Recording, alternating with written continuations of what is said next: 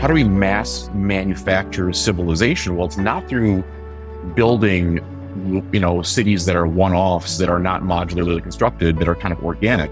It's through figuring out how to build cities in chunks that are distinct modules like cells in a body. Now, that's what water decentralization means. This means you can just drop something in a neighborhood and say, here's your water source. Have at it, have fun. And that changes everything. Welcome to Liquid Assets, where we talk about the intersection of policy, management, and business, all as it looks at the world of water. I'm your host, Robbie, and today we have an awesome guest, Michael Stanley Gallisdorfer, for you, or commonly known as MSG. So I'm MSG. I'm Dr. Michael Stanley Gallisdorfer, and I'll leave you with this, and I'll start you with this too. Just remember that art is technology and beauty is power. And beauty is what you look at to know it's going to work.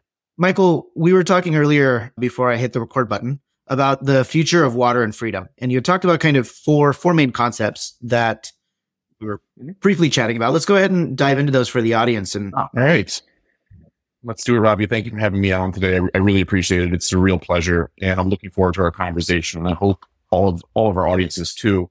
When it comes down to the future of water and freedom, what am I talking about? Okay. So I define freedom as you can't say yes if you can't say no. And right now, when it comes to water, you can't say no. You can't just go and get your own water these days, because if you're taking it from, say, an urban waterway or a lake, it's polluted. And you can't exactly just make it on your own. There's some desalination occurring, atmospheric water generation. So when it comes to this idea of the future of water and freedom, here's the four concepts now. So 3 come as 1. So there's decentralization, diversification, and democratization of water. And we'll get into that in a minute. So decentralization, diversification, and democratization of water. Think of off-grid water. Then there's this bigger idea, which ties into the concepts like regenerative economy. It ties into things like the blue economy, an economy that revolves around the use of water as an economic medium.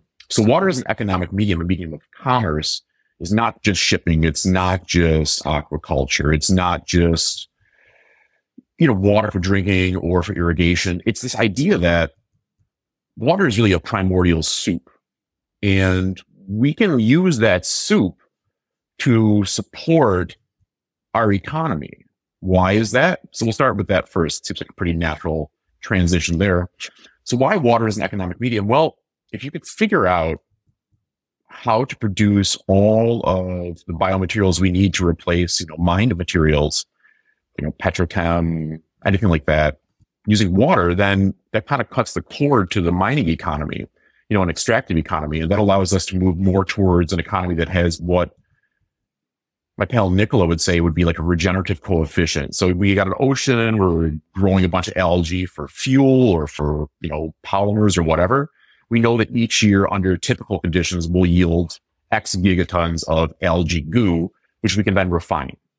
So why, interesting point there, the whole refining industry can still have jobs. Interesting point there is, why aren't we doing that yet? It's because we don't have the means to really work with our oceans and our big lakes yet. We just kind of view them as this place where we go to move stuff around cheaply on big ships. So I'll leave it there. Water is an economic medium. Do a lot with it. Can change the whole world. Different kind of economy. 2, let's get to this idea of democratization in water. That's diversification and decentralization. Now, okay, right now, either you're getting water from the ground, you're getting it from some sort of natural source, like a lake or a river, or you're getting it through desal, and there's a few other minor players in there. There's a few emerging areas too, which we can talk about later.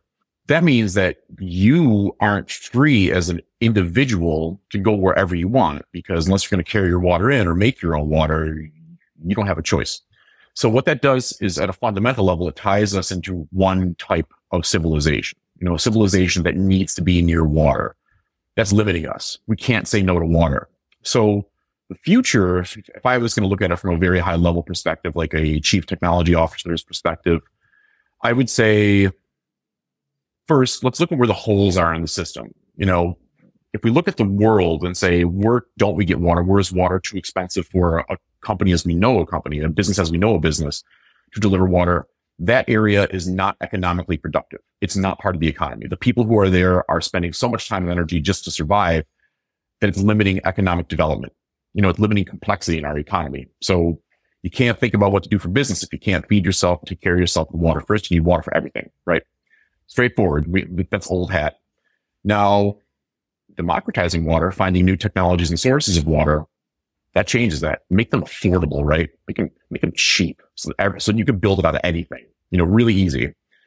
Now, when it comes to diversification, how does diversification of water supply, water technologies enable that? What it does is it allows people to adapt to conditions rather than forcing the world in a Procrustean way, force fitting things, trying to force fit an engineering solution to a really dynamic and wonderfully complex world.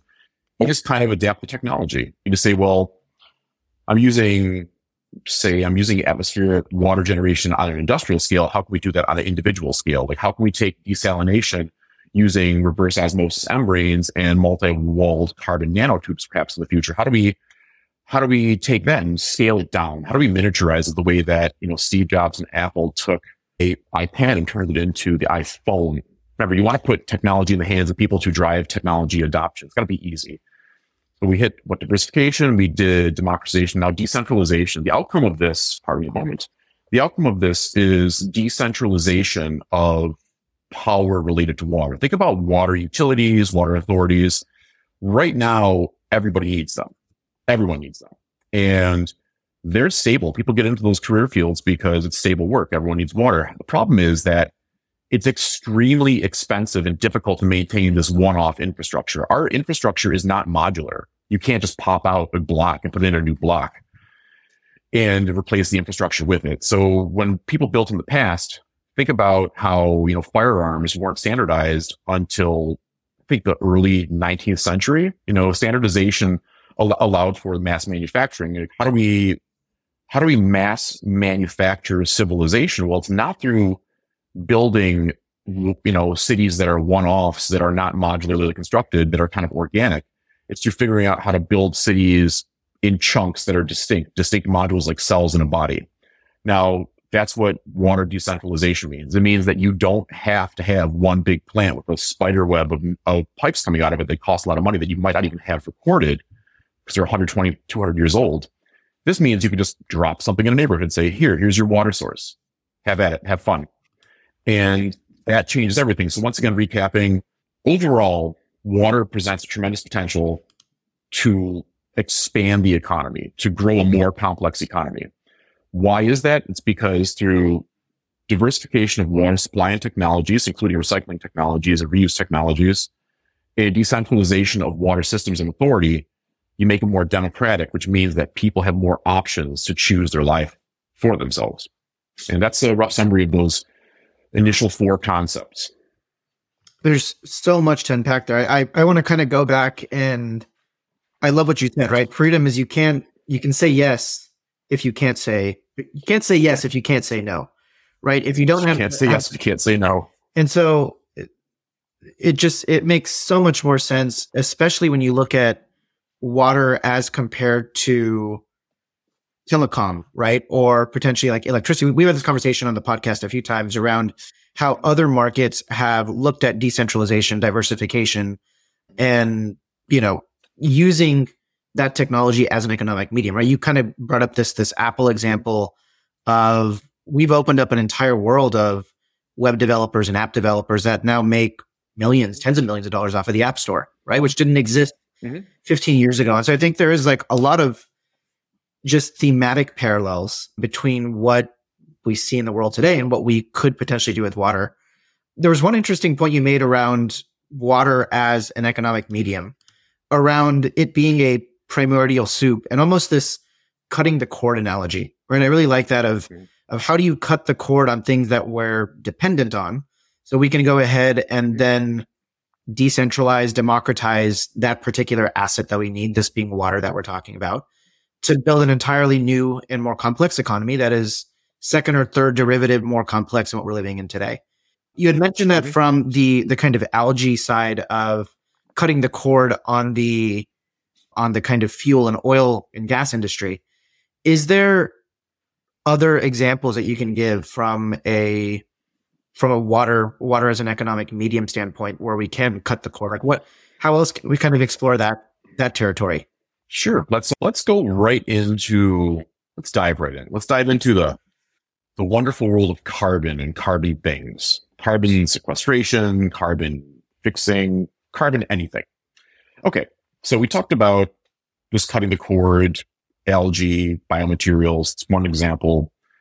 Now, most people don't really know this. They're not aware of this. What part of the planet really fixes the most carbon? What part captures it and stores it? It's the oceans and lakes. Yeah. So all this insanity about carbon capture and storage plants, it's like, no, that's super wasteful. In an energy stressed world, it's going to cause even more stress. It's like the drunk drinking even more to cover up the pain of last night's hangover, right? It doesn't work. So stop doing it, right? Don't be insane. Be smart. Now let's focus on this. So how do we go from 0 to 1,000,000 miles an hour? How do we go from 0 to the speed of light when it comes to carbon capture and sequestration and long-term deposition? Well, you try it in lakes first. Because plankton are these really tiny microscopic plants and the animals that eat them. That's the beginning right there. And there's this problem right now, which is there's a biolayer that's been disrupted on the surface of lakes and oceans. And it's because of all these surfactants and detergents, soaps, and all sorts of crap in the water. And it floats on the surface, right? So it ruins it. So without that layer, this layer of lipids, organic living molecules, things like that, we can't get there. So we've got to start with some places that we can control first. A good example would be lakes. You test a solution in lakes, figure out what your biogeochemical exchange, or I have a background in biogeochemistry too. You figure out what your exchange rates are and you figure out how much you can do. And then you treat it like an engineering process. You're engineering for ecological productivity. Ecological engineers know this theoretically already. They're just not given the resources to really go for it and do it on a big scale. So then from there, figuring out how much is being captured and sequestered, you got to figure out the structure of, the food web, all those interconnections in the network of matter energy transfer from sunlight to the bottom of the ocean or the bottom of the lake. There's got to be connections there. If there's not a connection there, if there's an animal missing, if there's a plant missing, if something's missing, you got to fill in the gap. Mm-hmm. So this is where we get really, really weird and far out. So this is where we start talking about water and cybernetic ecology. We're not talking about cybernetic ecology from an information systems perspective. We're talking about, think of, there's cyborgs. One of our ecosystems themselves could be kind of like cyborgs in the sense of, media, not in the sense of, systems theorists. Not like Norbert Wiener would say. Now, you got to fill those gaps in. So think of it as like assistive ecology. You know how you have a prosthetic, you lose a hand, you get something that works, that kind of does the job. Sure. Maybe eventually we'll replace it with a new hand. You do that for ecosystems too. So all these drones and robots and stuff like that's useful. We can build that technology gap out right there. What we can also do is create tons of jobs. People can actually farm living systems to sequester carbon and also get biomaterials out too at the same time. Multiple benefits. Finally, you got to figure out how to store it on the bottom. So all these dams that are keeping sediment, sand, dust from getting into lakes or oceans, you get rid of them because you need the sediment there to bury the stuff so that it gets into anaerobic conditions and then gets long-term moved underground and transformed and stored. Eventually it'll turn into something again, oil, coal, whatever. Now that's how you do it. The rough chain is in 3 parts. Make sure that the surface works. If the surface works, the little creatures can capture it. Then figure out what the connections are, make sure they're there, employ all those unemployed ecologists with PhDs, and then figure out how to keep it on the bottom. Take down the dams, let the sediment come in, let it do its job. Just copy nature, do it a little bit better. That's what we do anyway. Now, from there, if we're talking about this as a technology scaling problem, say we start in Lake Erie, because why Lake Erie and the Great Lakes? Because it's the warmest and shallowest and most polluted of the Great Lakes. Plenty of nutrients. It's a perfect soup for growing stuff that captures carbon. Try it there, see if it works. The lakes are already somewhat controlled in North America through the IJC, the International Joint Commission. Mm-hmm. And then start working on estuaries and bays in the ocean. So we talked about carbon. So water is the medium for carbon capture, sequestration, and storage.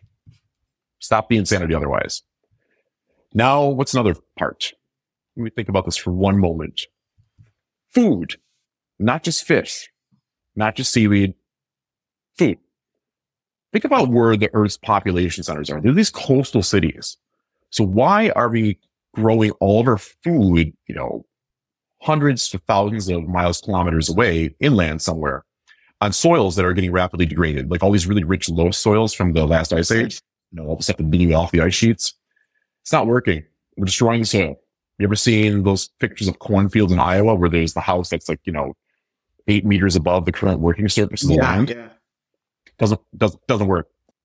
Grow food in the water near where you live. It's easier.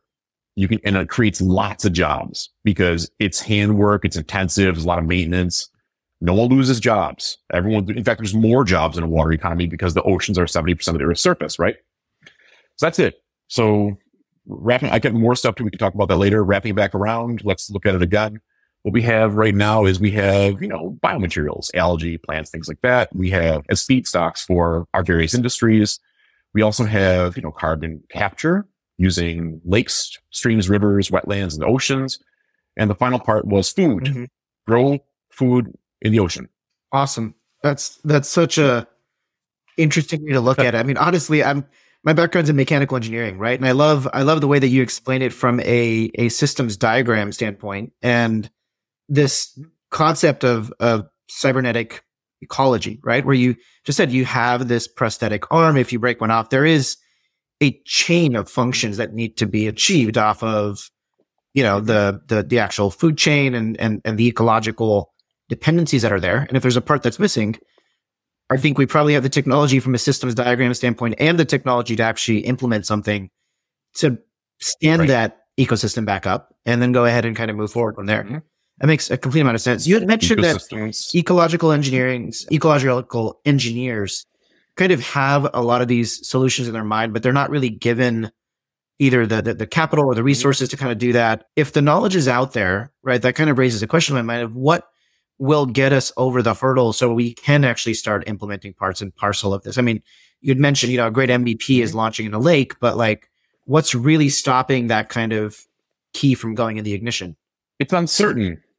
And I've worked with lots of engineers. I've run engineering teams to develop products. Engineers want reliability, right? So there's an inherent sort of, remember, your license depends upon, if you're a PE, a professional engineer, your license depends upon you getting it done, that it works. You say, I can do this and I know it's going to give this result. If your business's reliability and you're stepping into new territory, there's no such thing. It's all risk. It's all insanity and it's all crazy. You don't know what's going to happen tomorrow. Yeah. You can't think your way ahead far enough. Remember, we can only see this far in front of our face. We can't analytically solve everything ahead of time. We don't have a systems diagram for the place beyond the horizon. So there's sort of a inherent anxiety and uncertainty towards the opportunity presented by the edge. What do the old Greeks say?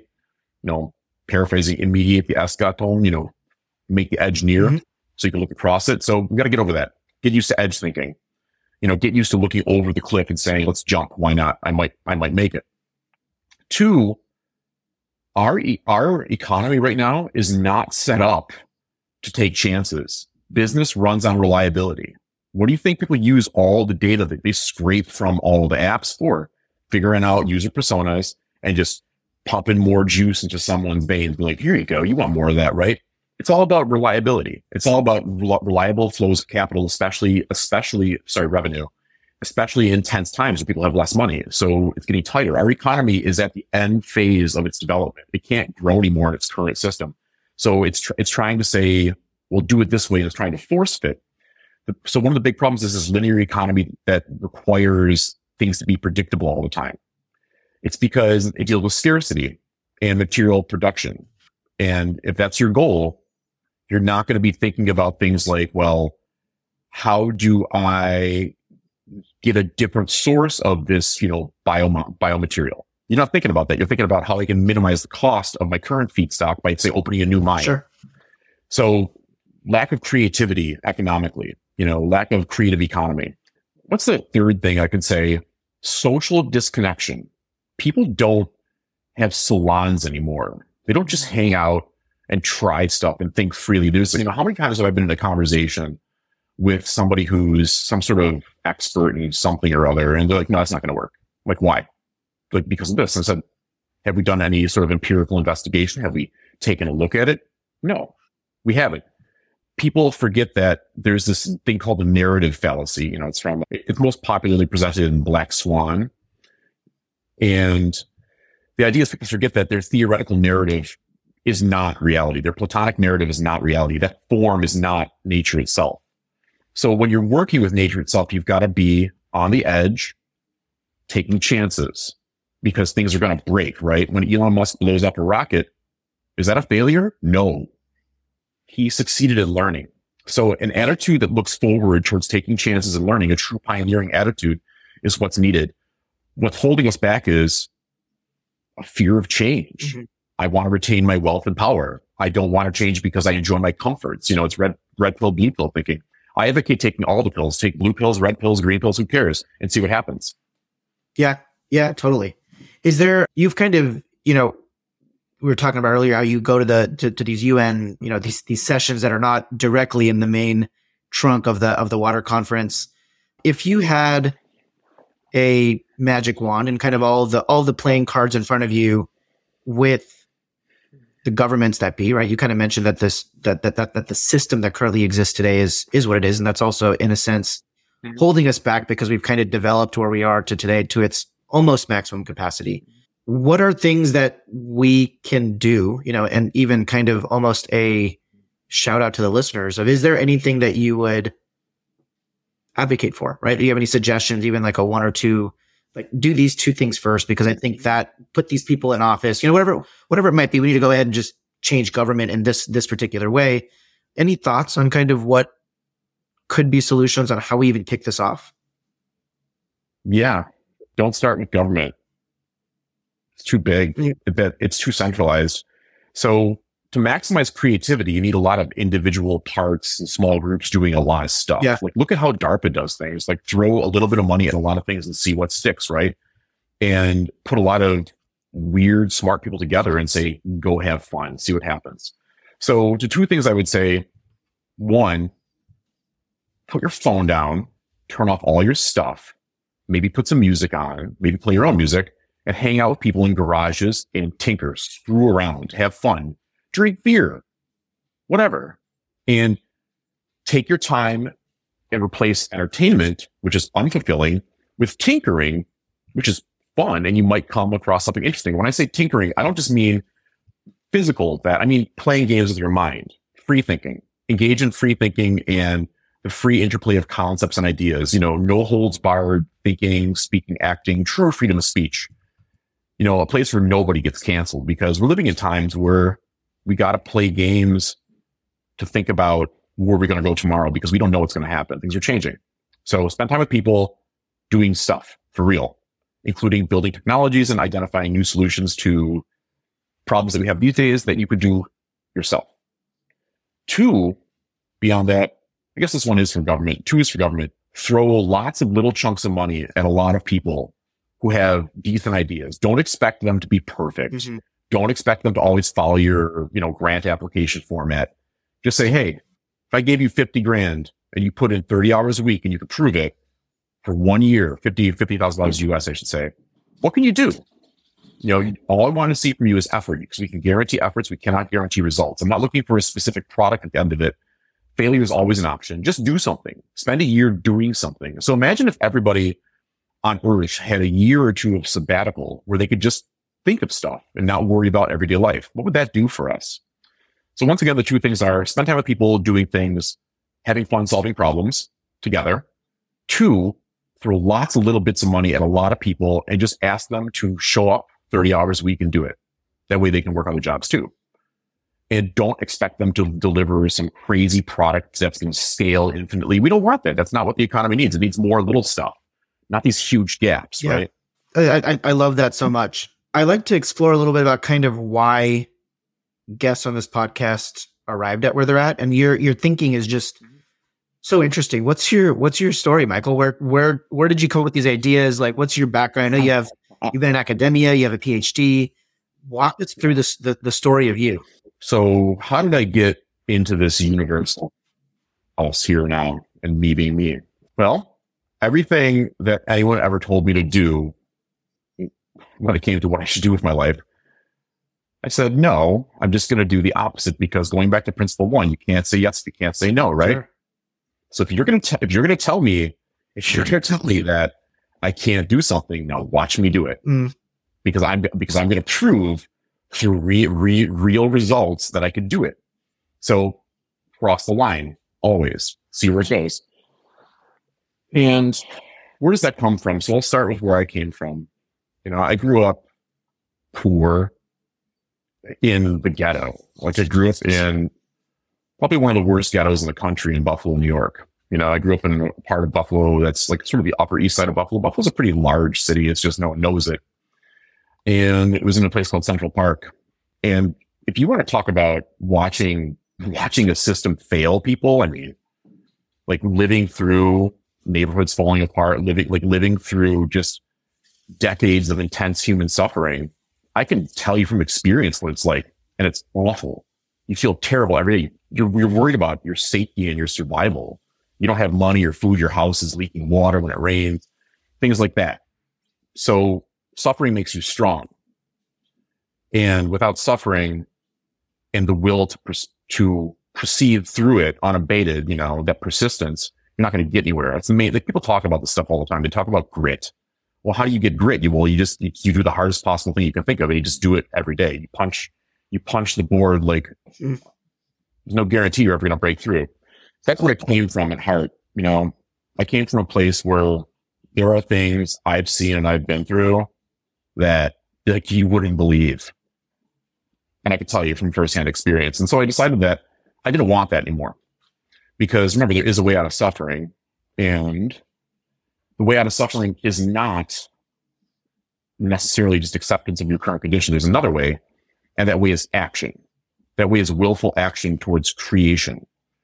So then I read a bunch of books as a kid. Of course, it was like, I read Dune. I read all the Dune books by Frank Herbert. I read a lot of National Geographic. Luckily I had grandparents who knew how to live, and I spent a lot of time in, like, weirdly enough, like, Catholic churches, and just experiencing the beauty of those traditional spaces.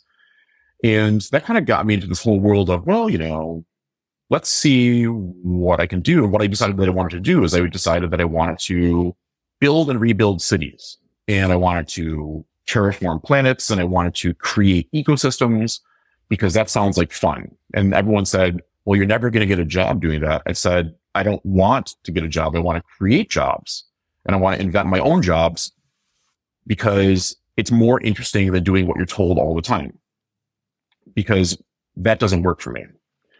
So that got me through many years of sort of undergraduate and academic work, graduate PhD research. And I got into this weird sort of interdisciplinary ecosystem restoration program at the University at Buffalo, and because I decided I wanted to stay here. Why should I not be able to make that choice, right? Why should I have to travel everywhere all the time? I wanted to contribute to my community because I saw that there was suffering there and problems there.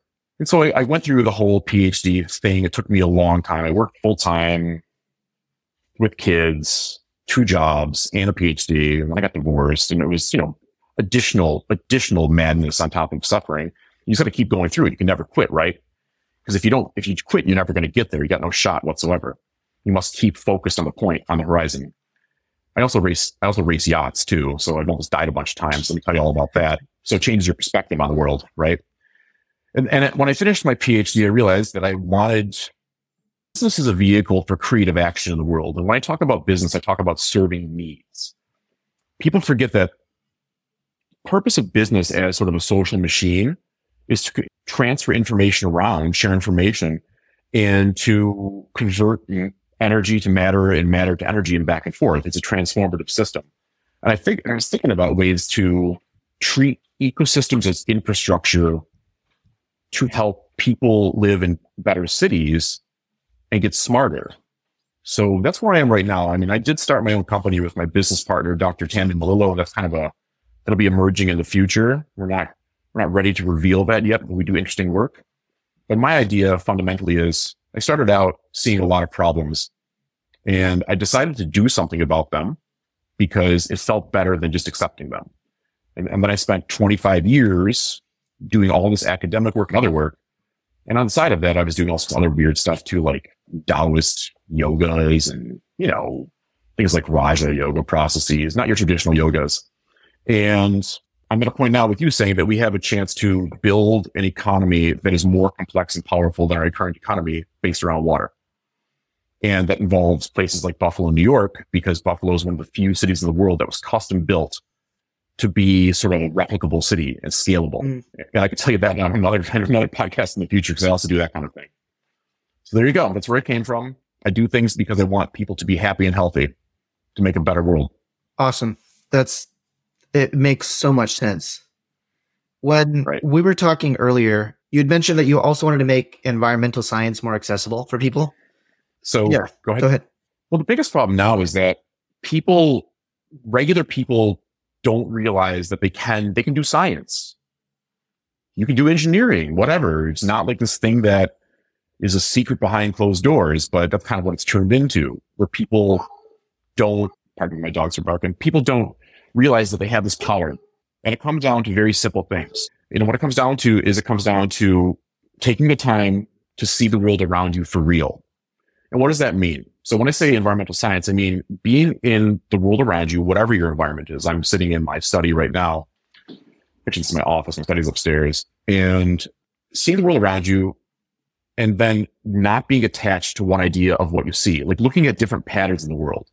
So teaching people that kind of cognitive flexibility, we can say that it's an offshoot of cognitive diversity.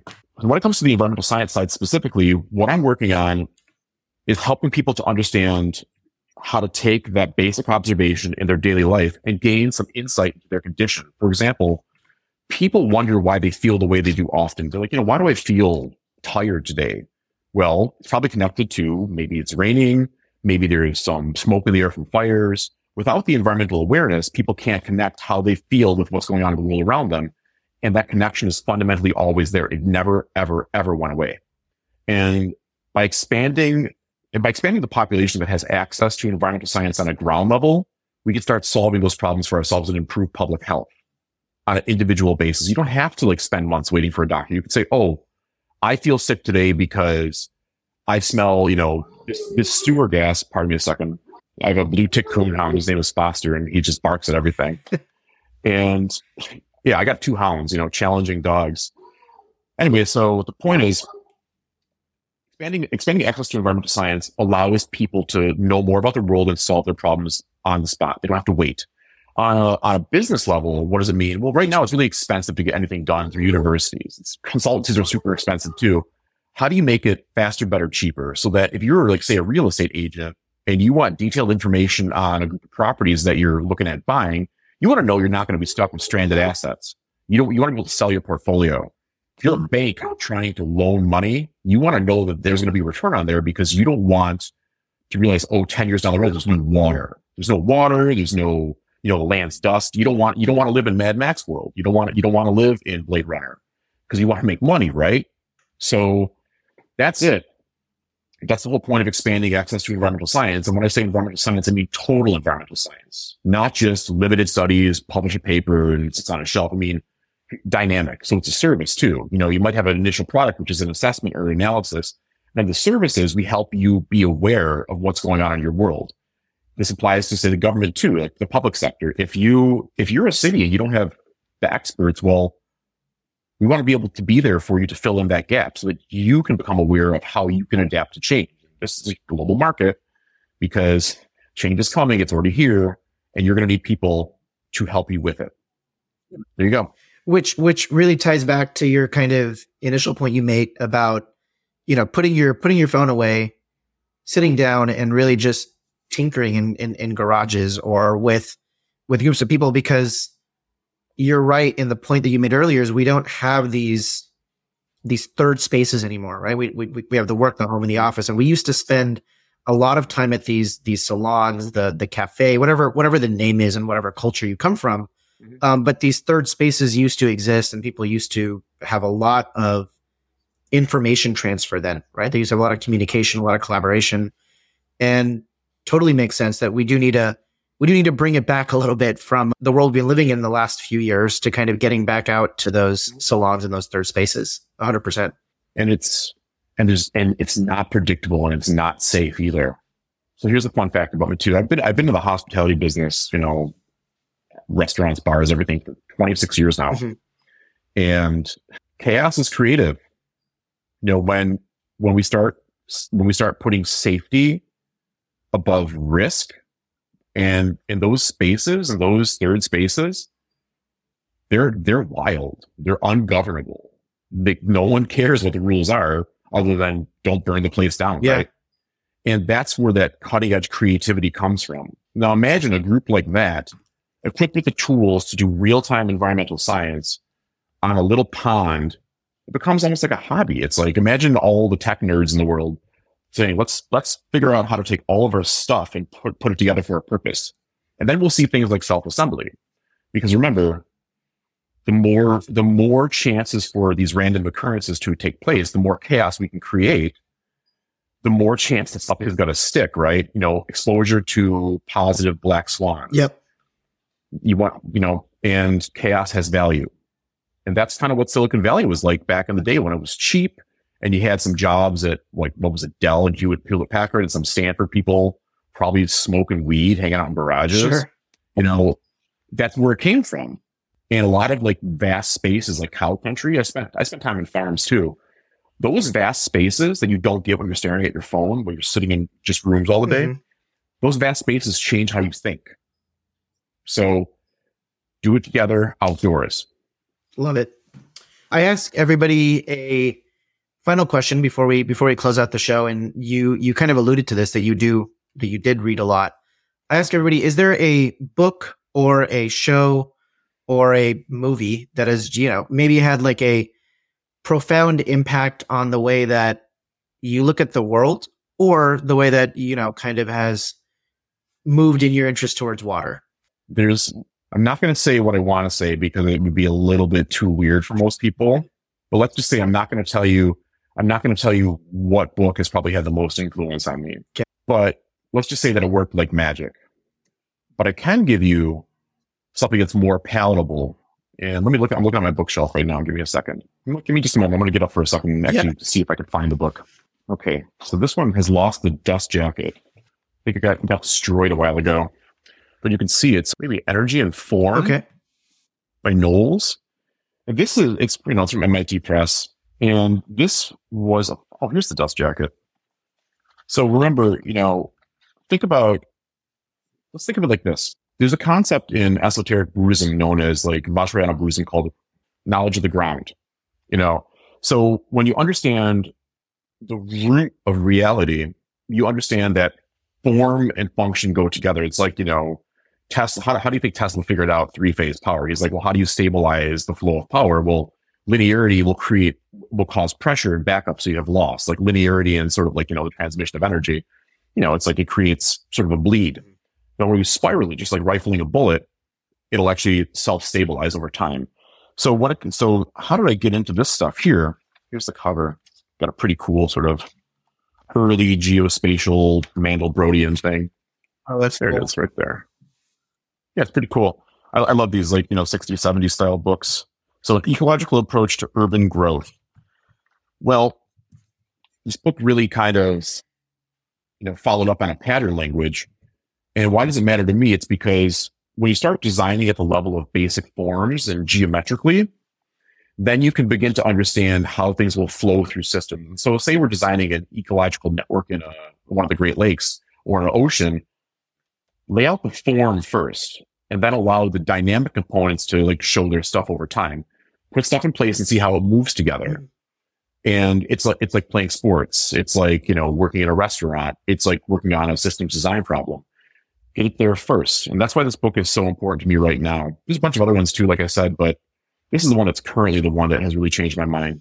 Awesome. Yeah, we'll definitely throw that onto your show notes. I think our readers and our listeners actually love picking up the books that everybody that we interview has. There's always a interesting answer that we get. Well, that's all we have time today for. Thanks again for coming on the pod, Michael. Yeah, sure thing. There's I love talking about what's possible and how to get there, because you got to be more than an idea guy. You got to be able to go from the idea to the reality and do all parts of the process. And getting back to the idea of, decentralization, with centralization, there's over specialization. So despecializing, becoming expert generalist is the key, broad and deep. Well, thanks for having me, Robbie. I really appreciate it. Yeah, I think we'll need to do another follow-up because there's so many other directions we can go on. But where do you want to go? Yeah. Where do you want to go? Awesome. And so for all of you out there listening, you can find us wherever you listen to your podcast, be that on Spotify, Apple, or Google. And you can follow us at liquidassets.cc. Again, my name is Robbie Karani, and thanks again for coming on the show, Michael. Yeah. And this is Dr. Michael Stanley Gallister signing off, saying thank you once again, Robbie. And let's follow up, I would say December. Yeah. For the holidays. Be good. Perfect. All right. Cool. Take care.